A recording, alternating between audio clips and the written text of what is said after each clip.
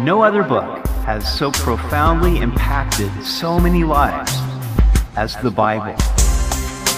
Welcome to Simply the Bible, the Through the Bible teaching program of Pastor Daryl Zachman of Calvary Chapel, Treasure Valley. Today we see where God brings a plague on Israel because of David's sin of numbering the people, but God also gives David the way to stop the plague. We hope you'll join us as Pastor Daryl continues in 2 Samuel chapter 24 on Simply the Bible. David was a man after God's own heart. Yet David's life ended with a foolish decision to number the people because of his pride. Yet even through this foolish act, God was setting the stage for the day he would remove the sins of the nation and of the entire world. We continue today in 2 Samuel chapter 24, verse 15. And so the Lord sent a plague upon Israel from the morning till the appointed time. From Dan to Beersheba, 70,000 men of the people died. And when the angel stretched out his hand over Jerusalem to destroy it, the Lord relented from the destruction and said to the angel who was destroying the people, "It is enough. Now restrain your hand." And the angel of the Lord was by the threshing floor of Araunah the Jebusite. Now, this was David's sin. He numbered the people contrary to the law of God and against the advice of his military commanders. So then, why did 70,000 of the Israelites die? I believe there are three reasons.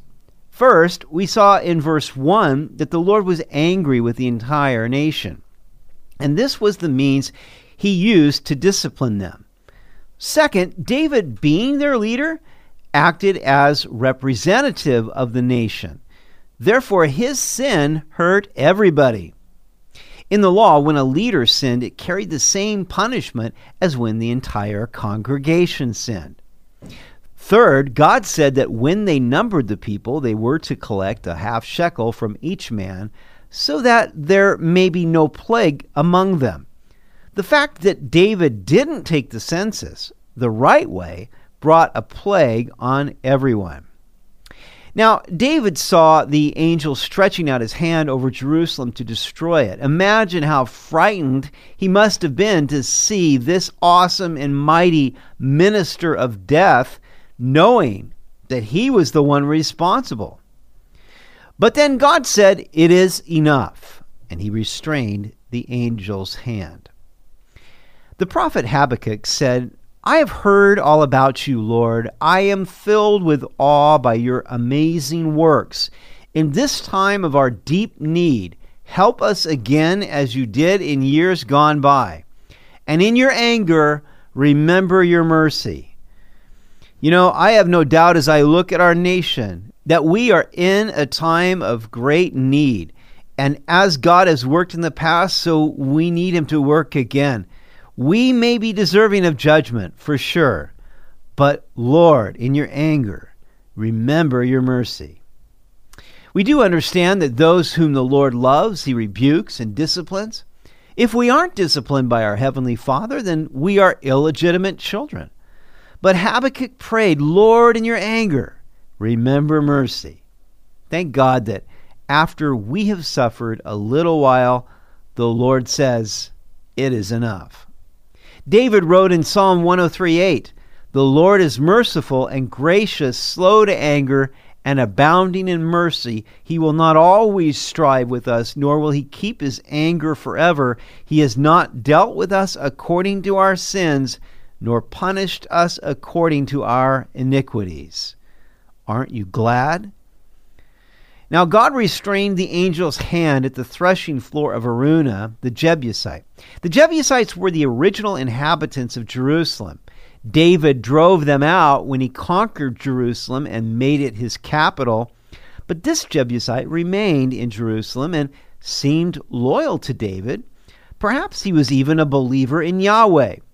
The threshing floor was usually on top of a hill, so that as they winnowed the wheat, the wind would blow away the chaff, and the kernels would then fall to the floor. This threshing floor was on top of Mount Moriah. Then David spoke to the Lord when he saw the angel who was striking the people, and said, "Surely I have sinned, and I have done wickedly. But these sheep, what have they done? Let your hand, I pray, be against me and against my father's house." This was now the second time that David repented over numbering the people. Perhaps the greatest pain that he had was the realization that they were dying because of his sin. This is the essence of David's greatness. David was not a perfect man by any means. On the contrary, he sinned greatly. But David also repented greatly. His repentance was far more than merely saying, "I'm sorry." David told the Lord, "Let your hand be against me and against my father's house." David had such a shepherd's heart that he could wish himself accursed rather than see the sheep suffer. How like Christ he was, for Christ willingly became accursed for us, his wayward sheep. And Gad came that day to David and said to him, "Go up, erect an altar to the Lord on the threshing floor of Araunah the Jebusite." God sent the prophet Gad with the plan he had in mind. This was, in fact, Redemption Hill. God told David to erect an altar on the threshing floor. Now, this was the same place that God told Abraham to sacrifice his son Isaac. And at the last moment, God restrained Abraham's hand, preserving the life of his only son. Then God showed Abraham a ram caught in the thicket, and Abraham sacrificed the ram instead. And it was said, "In the mount of the Lord it will be provided." So do you think it was a mere coincidence that God restrained the angel's hand in the same place that he restrained Abraham's hand? And then he told David to sacrifice a substitute, as he had done with Abraham so many centuries before. And soon the same threshing floor would become the site of Solomon's temple, where substitutionary sacrifices would continually be offered to God on behalf of the nation of Israel.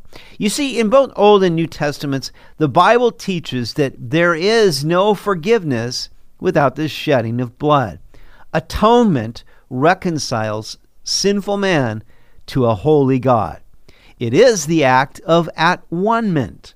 But this cannot happen apart from sacrifice. Because we are sinners, someone must die in our place so that we may live. So David did according to the word of Gad. He went up as the Lord commanded. Now Araunah looked and saw the king and his servants coming toward him. So Araunah went out and bowed before the king with his face to the ground.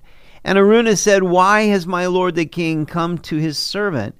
And David said, "To buy the threshing floor from you, to build an altar to the Lord, that the plague may be withdrawn from the people." So David made his offer here to buy Araunah's threshing floor and thus to stop the plague. Now Araunah said to David, "Let my lord the king take and offer up whatever seems good to him. Look, here are oxen for burnt sacrifice, and threshing implements, and the yokes of the oxen for wood. All these, O king, Araunah has given to the king." And Araunah said to the king, "May the Lord your God accept you." We see what a generous man Araunah was, and how willing he was to offer whatever he could to help David and stop the plague. Then the king said to Araunah, "No, but I will surely buy it from you for a price, nor will I offer burnt offerings to the Lord my God with that which costs me nothing." So David bought the threshing floor and the oxen for 50 shekels of silver, and David built there an altar to the Lord and offered burnt offerings and peace offerings. So the Lord heeded the prayers for the land, and the plague was withdrawn from Israel. David would not accept Araunah's offer. He would not take a freebie from Araunah and offer a sacrifice that did not cost him something. He recognized that all of this had happened because of his sin, and he would not bring atonement for that without it costing him something. And that is just a true pattern of the kind of giving that pleases the heart of God. It's like what Jesus said to his disciples when the widow brought 2 mites and put them into the temple treasury, and the Lord said, she has given more than everybody else because they all gave out of their abundance, but she has given all that she has. We see that the way God looks at giving is not how much we give, but how much does it cost us. And David would not accept this gift from Araunah because he knew it needed to cost him something to bring the atonement for the nation. So he purchased the oxen, the yokes, and the threshing floor from Araunah, and later he would purchase the entire site so that his son Solomon could build the temple there. And having purchased these things, David built the altar and offered the burnt offerings and the peace offerings. He made atonement for the nation. God heard prayers for the land and stopped the plague. Sadly, David ended his life's accomplishments with this tragedy.